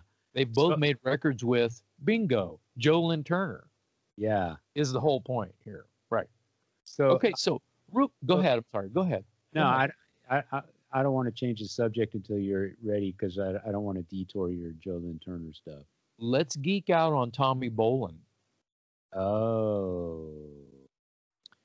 So wow. Okay. Tommy Bolin is in Deep Purple when Coverdale and Glenn Hughes are in Deep Purple, I think. That sounds right. For a moment. Yeah. Tommy Bolin, this is when Rainbow was happening. Yeah, that sounds right. Yeah. So Blackmore goes and does Rainbow, and these guys are like, what are we going to do? Well, Tommy Bolin is from Colorado. Is he? Born in Colorado. Wow. Boulder. Plays in a band called Zephyr, which had a dude that ended up being in the Graham Parsons Project or something. Okay. And went on after that to play with Carole King or something. Wow. Drummer or a keyboard player or something. Anyway. Yeah. Huge. I just put Carole King on the Deep Purple tree. Anyway, so this band Zephyr was supposedly a big deal. Tommy Bolin. So he gets the call somehow through avenues, right? Right. So he's now in Deep Purple. Oh, Tommy Bolin was also before that. I think he played with the James Gang. Yes, I was just going to say. I think Okay. he What do was you in. know about that? I know he was affiliated with the James Gang, and I want to say it was one of those hot minute things. I don't Okay. think I don't know how long he was in the band, or even if he A recorded. year. A year. Yeah, but he's 73, definitely 74. Yeah. he's associated with the James Gang, but I don't know if he recorded with them or did any albums. Do you know how old he was when he died? Tommy Bolin. Yeah. Tommy Bolin. I'm gonna guess in his 30s. 25 fucking years old. Wow. See, Don't know how. I don't know how, but that is ridiculous. You're a child. He's yeah, still. yeah. That's So crazy. wait, so wait Should a I minute. say? Wait, Should I say wait. child in time? So wait. Why not? Yeah. So wait a minute. He played in Deep Purple and was dead by the time he was 25. Crazy, right? Wow. Yeah. So in 76, I'm not sure what year he died, but probably 76, I think. 76, No idea. 77. Yeah. Okay. Because here we go. More weight on the tree. More fruit on the tree. Yeah. First Moxie record. Tommy Bolin solos all over it. Yeah. That's 76. Okay. So could it be that Tommy Bolin, an ex-member of Deep Purple, who played solos on the first Moxie record, who died that was in 76. Did I just put Moxie on the tree? I did. If you did, then I think Okay. you just put Mike Reno on the tree. Lover Boy singer is on the tree. Okay. Whoa. Okay. Let's bring it back to Deep Okay. Purple. Let's bring it back to the core of Deep Purple. Yes, the please. Point, the point that I wanted to make, or something that I didn't want to overlook, was Deep Purple obviously went through a lot of incarnations and a lot of people coming and going and whatnot. This is still, hold your thought for a second. Is Ian Pace the only original member right now in Deep Purple, the current lineup of Deep Purple? If I had to bet money, I would say yes. I'm not familiar with the first couple of Deep Purple records, but assuming he was the drummer when Rod Evans was the singer, then I would say yes. Yeah. Yep. Speaking of Ian Pace and where I was going with this, let's circle back to 1984. Deep Purple has gone into many different directions, and they reunite and put out the Perfect Strangers album. Holy shit, what a kick-ass album. What an album, dude. Wasn't that a great record? So there's a lot of bands that have their early stuff, and whether they charted or whether they had hits, whether they had the X factor that would put you on the radio without losing your original fans, but garnering new because of the web you are building. Yeah. The mass takeover you are in working towards. Yeah. For whatever reason, they got the right management. They wrote the right song. Yeah. Is our buddy Martin Birch hanging out with all these guys? Dude, you're reading my mind. Yeah. So hold on a second. Let's talk about Perfect Strangers. I mean, dude, is Woman from Tokyo on that record? No, that album has. What is that? What album is that? It's Tokyo.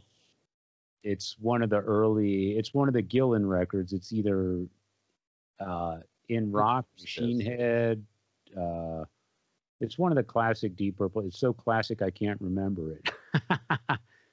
But but you know what? That song, Woman from Tokyo, could have been on Perfect Stranger. That's how sort of like seamless Perfect Strangers was. That's the beauty of Perfect Strangers. It sounded like it could have come out in 1974 or something like that. Yeah. And the singles off Perfect Strangers was the title track, Perfect Strangers, and here's the one, Knocking at Your Back Door. Yes. What a great song. Great song. And they were back in a big way with that album. They kind of went away and turned into different, different players and whatever. But they came roaring back with that album, and the tour was successful. The album was successful. By then, it's 1984, so MTV is in full swing. They were gaining a whole new generation of fans who had heard of Deep Purple but had no experience with them except, Smoke on the Water. And here's here's Deep Purple with the classic lineup and a brand new album and just a huge breath of fresh air. And Well, it was a great album. Two hits is amazing. Yeah, sure. For and what year is that? Jesus, 84. Yeah, you're right. So hold on a second. I want to find, just because it's bugging the crap out of me, and I don't mind doing it right here. Looking up Woman from Tokyo. Yeah, Woman from Tokyo, because they had that Come Taste the Band. That's Coverdale, I think. You're right. Woman from Tokyo is going to be on. It's older than that. It's good. Yeah, it's with Ian Gillan. I can't believe that. That's crazy to me. Gillan sings that song, so it's either I know it's either In Rock or Machine Head or no, because Coverdale's Burn. Isn't it? Yeah, that's Coverdale too. Yeah, Coverdale's Burn. God, what a song that is. Have you just listened to the drums before on that? On Burn? Yeah. Listen to what Ian Pace is playing on that song. Yeah. It's sick. Yeah. Well, Smoke on the Water's on Machine Head, so Woman from Tokyo's after that. So is it Fireball? Yeah. 71? That's just crazy. Is that it? No, wait, that doesn't make sense. Yeah. I mean, I don't know, man. No. Woman from Tokyo's not on that. Well, it's definitely sung by Ian Gillan, so it's somewhere in that period with Gillan on vocals. Well, someone tell me, because I'm not going to look it up. Yeah, somebody leave it in the comments. It's got to be In Rock, Machine Head, Fireball, or yeah, I missed it in my little search, and it's not. So here's the last. Not the end of the world right now. We got plenty of shit to go over. Here's the last thing I wanted to bring up, okay. and you touched on it already. I was going to say, here we go again. The common denominator in this whole conversation is a guy who's not even a musician, and that is Martin Birch. And Martin Birch is so fantastic. We did a whole episode on him earlier in the Talk Louder history. We could say that earlier this season. Yeah, earlier this season, yeah. Martin Birch, the producer. So we've talked today about Martin got his, for all intents and purposes, he got his name on the radar. Let's just say it like that. He probably did some things earlier, but he really started gaining prominence during the time that he spent working with Deep Purple. So Martin Birch, producer, engineer, makes his name starting with Deep Purple. Did albums with Whitesnake, Rainbow, Black Sabbath, all of the bands that we're talking about. What am I forgetting here? Am I forgetting anything? I mean, that right there covers the big bands that we've mentioned in this show. Yeah, I mean, you want to go ahead and turn. Wait, did he do Rainbow? Hold on, he did Deep Purple, Rainbow, Black Sabbath, Whitesnake. There's 4. That's 4. Yeah, that's pretty impressive. Big 4 of Martin Birch. Yeah. Now you could say Big 5 with Maiden. Yeah, Iron Maiden is probably where he's, well, we'll save that for another show. Well, we already did that show, but yes, talking about Deep Purple and the topic we're discussing today, Martin produced all the classic Deep Purple records, or else he engineered them. He produced the Rainbow Rising record. He produced Slide It In by Whitesnake. He produced Heaven and Hell and the Mob Rules by Black Sabbath. I mean, that guy right there, all the bands that we've been talking about today, he was in the control room when they recorded. So here's like basically a list of greatest hits that I'm sure Martin had almost everything to do with. At the top of this episode, I mentioned Hush and Kentucky Woman, which were both singles in 1968. The first record had Hush on it. That's the first record. That's Rod Evans, right? Yep. Kentucky Woman is also that's the Neil Diamond song. That's 1968. Yeah. It's like, dude, it's like, is Beatlemania still going?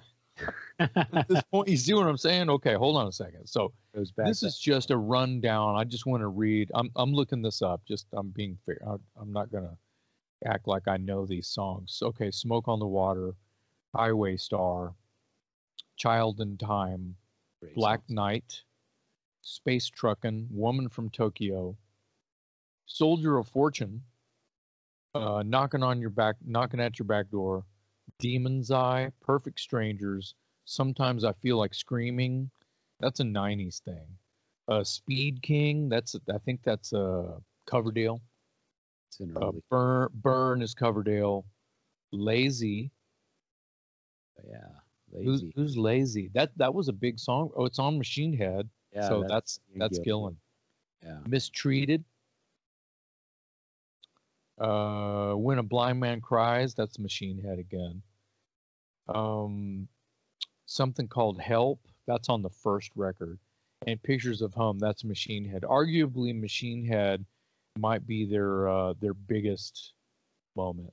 Well, it's got Smoke on the Water, so there you go. That's dude, Smoke on the Water is from 1971. Yeah. Yeah. Yeah, Smoke on the Water is their Stairway to Heaven. It's their signature tune. So Smoke on the Water is right in there with like probably on the radio the same year that like Sabbath Paranoid came out. Yeah, close. It's in that, yeah. Yeah, really close. The first Alice Cooper, well, technically the third, but Love It to Death. Yeah, yeah. Things like that. Yeah. No Kiss yet. There's no Kiss. Queen is still working on it. Right. Yeah, these guys have been around, I mean, for decades and decades. Like I said at the top of the show, you wouldn't have heavy metal if not for Deep Purple, Led Zeppelin, and Black Sabbath. And I'll admit, I'm more knowledgeable about Led Zeppelin and Black Sabbath. They're more of my go-to, but I won't for a minute sit here and deny the greatness and the influence of Deep Purple. I mean, they're every bit as important as Zeppelin and Black Sabbath when it comes to the foundation of heavy metal. Oh yeah, yeah. Well, I think that when you think about, you know, what more, just elaborating on what you've said, the more I think about Deep Purple, I think that there would be no Black Sabbath. I think there would be no Yngwie Malmsteen. I think there would be no. I don't know how else to say it. I'm getting. It's kind of an emotional moment to think about the sort of genesis. I mean, they're like the. How does the wizard find? Where does the wizard get his first crystal ball? Yeah. You know what I mean? It's like it's the chicken or the egg, right? So where does the crystal ball come from? I've always considered Zeppelin, Purple, and Sabbath to be contemporaries because they all debuted right around the same time. They all brought something different to the table. Deep Purple bringing sort of that neoclassical thing, Yeah. Sabbath bringing the drop tuning and the real sludgy sort of demonic sort of thing, and then Zeppelin being kind of a little more all over the map. But when they wanted to get heavy, uh, they, I mean, communication breakdown. Tell me that's not metal, you know? And Oh yeah. I've always Oh yeah. considered those three bands to be sort of the founding fathers of what of what heavy metal became. You know, there's people that are going to argue that you can go back to the Kinks and you can go back to the MC5 and stuff like that, uh, and Blue Cheer, and that's all fair. That's fine. But I think by the time Zeppelin and Purple and Sabbath came around, they were they were contemporaries of each other, and because they were coming up at the same time, a movement was sort of built around them, or a scene or a vibe was sort of created because there was three bands doing it at the same time, and they were unintentionally sort of growing this thing that they didn't realize was going to be called heavy metal because it didn't have a name yet.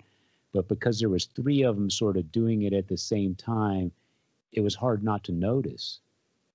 Well, and before you go off on, which is probably going to happen at some point, because I don't really think we've done a proper episode yet on the new wave of British heavy metal. You're thinking about Purple and Sabbath and Zeppelin, and you know, Yeah, the bands that became what is now known as the new wave of British heavy metal in the late 70s and early 80s. Late 70s. This was 10 years. This is looking at, roughly between 7 and 10 years prior to what someone would call the new wave of British heavy metal. Well, yeah, this is what they've got it. This is where they got it. When yeah, you think about there's like every third chapter in Rob Halford's book, Confess, which I know you got for your birthday. I can't wait to compare notes. yeah, Rob's talking about Led Zeppelin. He's talking about, the first time he heard that stuff. yep, And he's talking about Black Sabbath. Of course, those were his buddies, right? same neighborhood. Yep. And he's talking about Purple. He's talking about Gillan.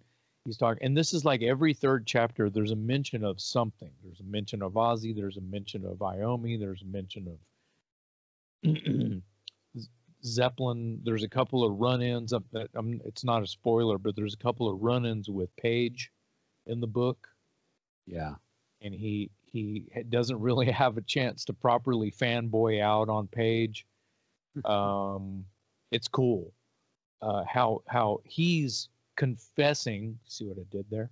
Yeah. To what we're talking about, the genesis, and/or as I'm going to go back, step back into the crystal ball thing. It's like, well, someone has to. Who makes the crystal ball? Is that sent down on a cloud from angels, or to look into, to create what it is that became Deep Purple and became Rainbow and became who is the genesis of this? Who started Deep Purple is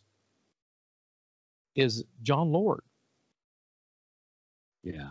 John Lord started this. Did you know, going all the way back to 68, John Lord was in a band called the Flower Pot Men? Oh, which man. is terrible. Yeah. There was going to be a super group thing called Roundabout. Okay. Where members would be all these badass sort of Blue Man Group badasses, and they switch instruments and musicians and stuff. Yeah. This is going to be with someone named, I'm paraphrasing a little bit. There was this guy named Art Wood, whose brother is Ron Wood from Face's Rolling Stones. Yeah. That John Lord was going to be in this group with. Wow. Pretty trippy. I just put the Faces and and Rolling Stones on the Tree. I think I did. So when they Yeah. were putting together this super group, they had Blackmore and John Lord, and they're looking for a singer. And you know who came and tried out? I just mentioned faces. Rod Stewart. Ah, nice. Rod Stewart. See? Almost. See? Just put just put Maggie May on the. If you want my body and you think I'm sexy, come on, baby, let me know. And that's on the tree, man. Well, I think if we peel back the layers anymore, I'm going to find out that I'm on the Deep Purple tree. Do you know what they like the band, they like the name Deep Purple, but you know what was a close second for a band name, No. which wouldn't have worked at all. Concrete God. Oh, Which is really cool. That's really cool imagery there, but yeah. it doesn't do the it's not vague enough, right? It's not Yeah. It's very specific. yeah. That name brings to mind something more modern, like all black leather and spikes, and it brings to mind a band that Deep Purple would have influenced. You know what I mean? Generation. Concrete God sounds like something maybe Spinal Tap would have written. Wasn't that an offshoot of that band, The Darkness, when they broke up? Didn't It they could have been. It could have been. I don't know if that name. I can't say the name Concrete God was ever used, but maybe they were called the Stone Gods or something like that. But okay. Anyway, I'm glad that they stuck with Deep Purple. I mean, like I said, I think if we continue, I'm going to find out that I was once a roadie for Deep Purple, right. Which would be fine. I could put myself on the Deep Purple tree.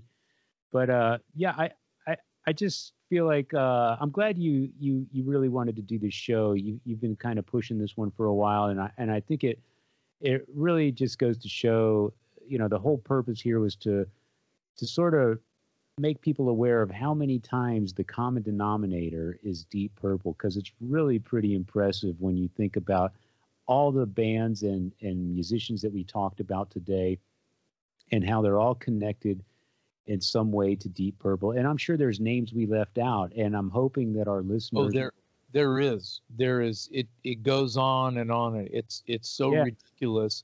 And so, it also, I want to get emotional here for a second. I just want to say this.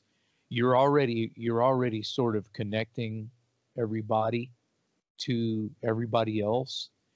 Yeah. Hard rock and heavy metal fans, we're connected. Yeah. We know, we see each other coming a mile away. Oh yeah. Yeah. And if we don't, I don't think that you are as invested into it as some of us are. Yeah. Yeah. It's exactly. That's a great point. We're sitting here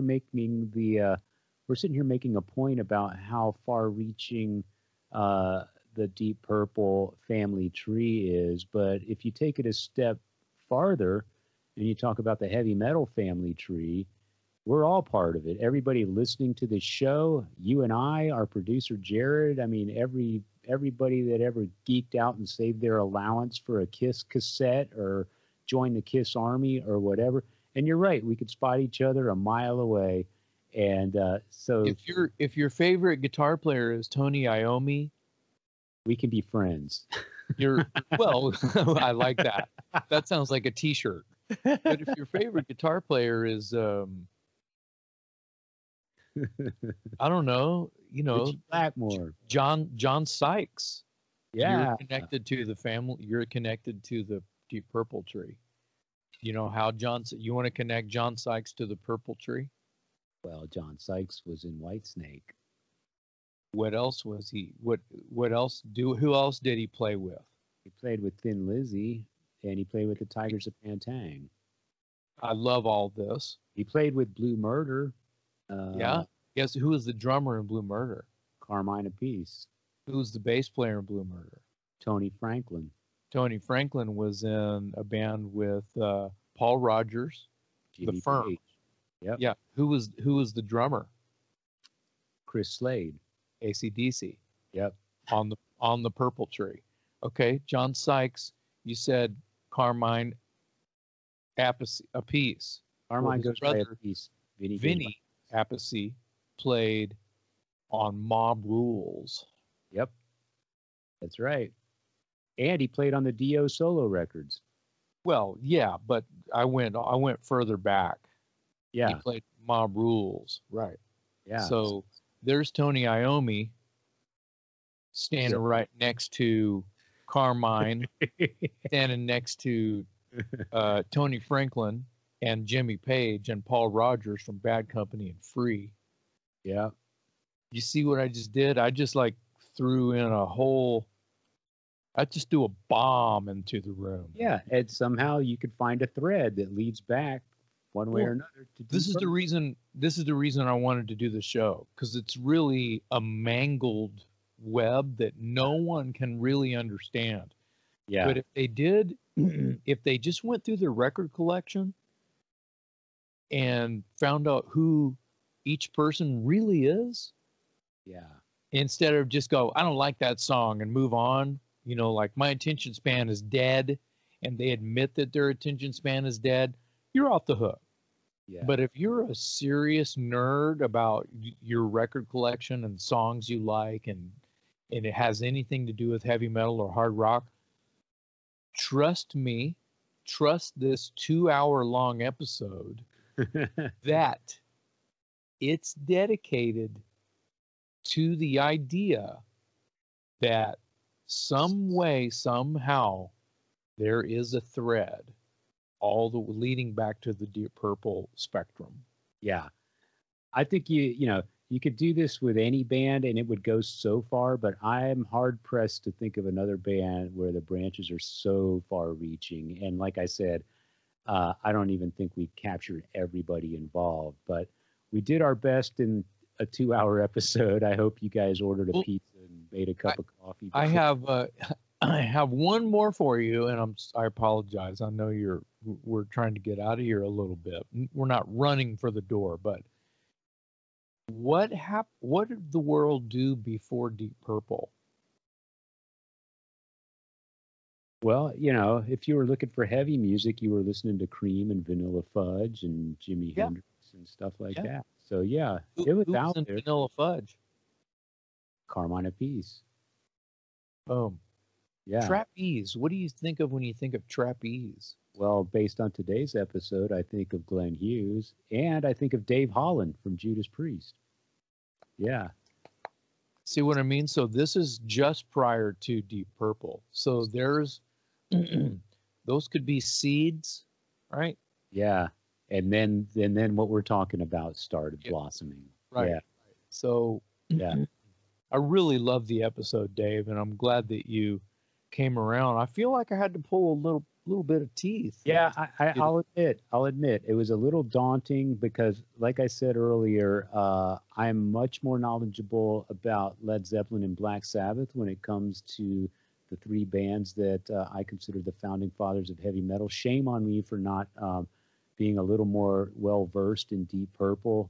I know all the obvious stuff, but I don't know the granular details like I do with Black Sabbath or Led Zeppelin. I'm guilty of the same. It's not something that I want you or I to be completely bummed about, because earlier in this episode, which was, let's see, 2 hours ago, yesterday, we mentioned that, disclaimers that we're not the biggest Deep Purple archivists in the room. So anyone who wants to chime in and correct us, we welcome that. Subscribe and hit like and comment and tell us how dumb we are about Deep Purple, all you want, because that's what this show is all about. Yeah, exactly. And, we could say that about every episode, to be perfectly honest. How dumb we are? Yeah. Well, Wayne's World, Beavis and Butthead, and That Metal Show all rolled into one. Yeah, I mean, we do this show for the fun of it and for the conversation, but we've never claimed to be the be all end all authority on everything we talk about. So we're going to miss some things. We're going to get some facts wrong, and we don't mind being corrected one bit. So please join the conversation and do so, and let us know what you think about Deep Purple and whoever we covered or missed today on this episode. Because I'm really eager to hear who we might have missed because I feel like we talked about a lot of people, but that is the deep purple family tree is huge. So no way we're going to catch them all, but we tried and it was fun. So with that, I think we did good. Let's move on to our shot of rock and roll. Jason, my shot of rock and roll for you today. This is coming from a listener or a viewer actually on YouTube. Somebody left a comment. I want to say it's Leon Greiner. I hope I'm saying that right. He goes by Danny on YouTube and Leon on one of our other platforms. The guy needs to go by one name so I can get him straight, but he knows who he is. Anyway, he said he wanted to know if we remember the very first rock and roll 8-track tape you ever had as a kid. Do you remember 8-track tapes? My first car had an 8-track player in it. Oh, nice. A little silver Subaru that was a hand-me-down car, belonged to one of my older brothers. I had an 8-track player in it, so I was all about it. I mean, I grew up on vinyl. This is pre-cassette world. I'm living in, like 16, 17 years old, driving this Subaru, which was probably a late 70s model. And I don't remember my first 8-track that I bought, but I do remember a lot of things about the 8-tracks because I accumulated quite a few of them. I had this General Electric portable 8-track player. Yeah. It was like a little boombox, about as big as a lunchbox. I remember. And it was black and gray. I thought it was the coolest thing ever. Yeah. And you would punch the tapes into the side jack of it. Yep. And it would record. It had a radio built into it. So at the time, I thought it was a super cool program. And I think it was put on by Westwood One, which is a broadcasting company, I believe. They did a show called the King Biscuit Flower Hour. Yes.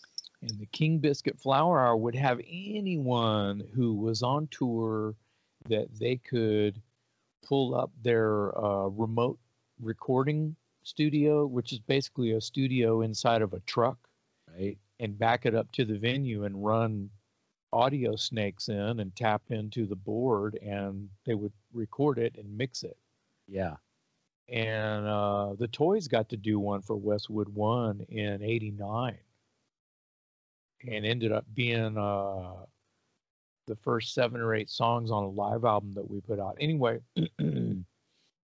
I would record on this 8-track portable 8-track player. I would record the King Biscuit Flower Hour stuff, or just whatever, and I could listen to them in the car.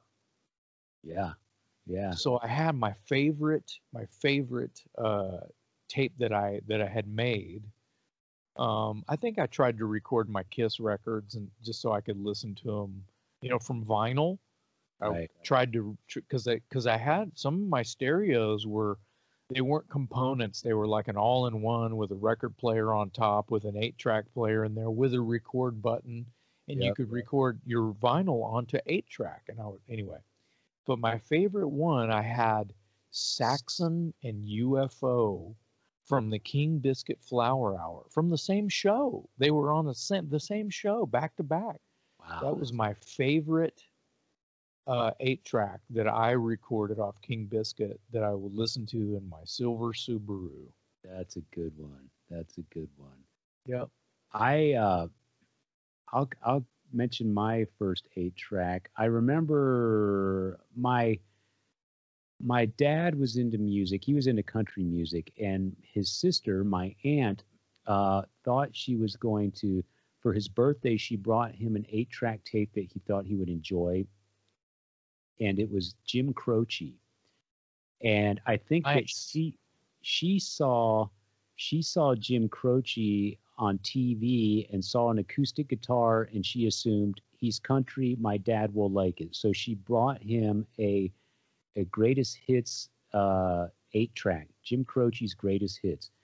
And my dad got it, and for my dad, it was a little too folky and hippie. It wasn't country because it's not, you know. No, it's not twangy at all. Right. But she didn't know. She thought, you know, acoustic guitar, guy sitting on a bar stool, it's country, right?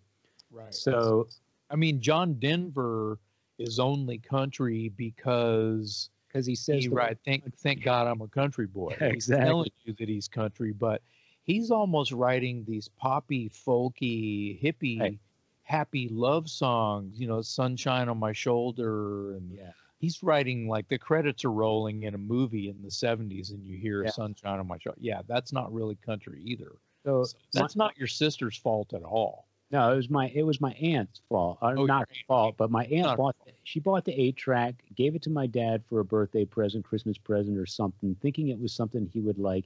He felt it was a little too hippie, not quite his thing, because he was into George Jones and Merle Haggard, and Jim Croce is not those guys at all. But I heard it and I thought, this is cool, man. I really liked it. I liked it a lot. So I sort of inherited it. My dad wasn't going to listen to it, so I listened to it all the time. But the first one that I remember owning that I chose myself, the first 8-track, was Leonard Skinner's Street Survivors. And I think I mentioned this in a previous episode. At the time that I got it, it was the cover with the band members surrounded by flames. And of course, after the plane crash, they pulled that cover and replaced it with just the same shot of the band members, but minus the flames. So I wish I still had the 8-track just for collectible, you know, for the sake of collectability.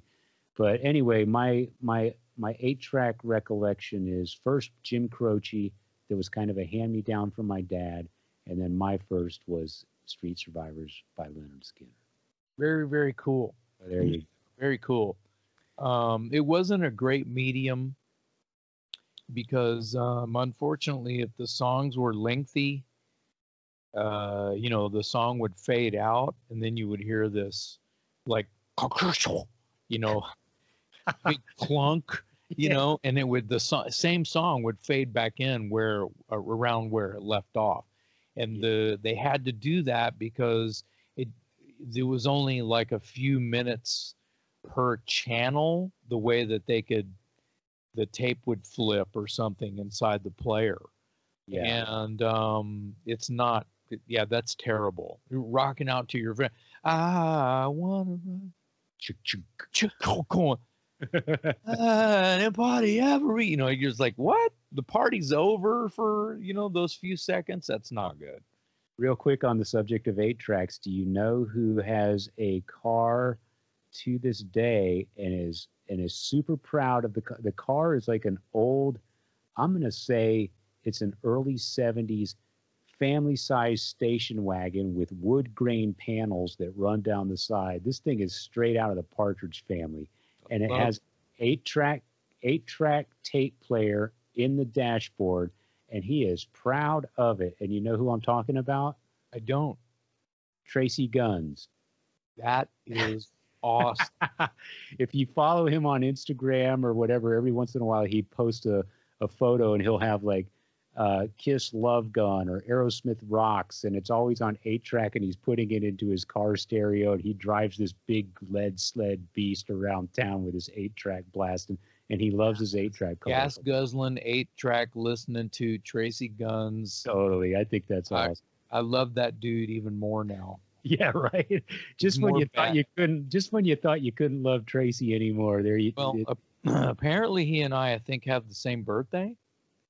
And no, no, that's not true. It's Jizzy Pearl that I think he and I have the same birthday. Oh, okay. I'm pretty sure.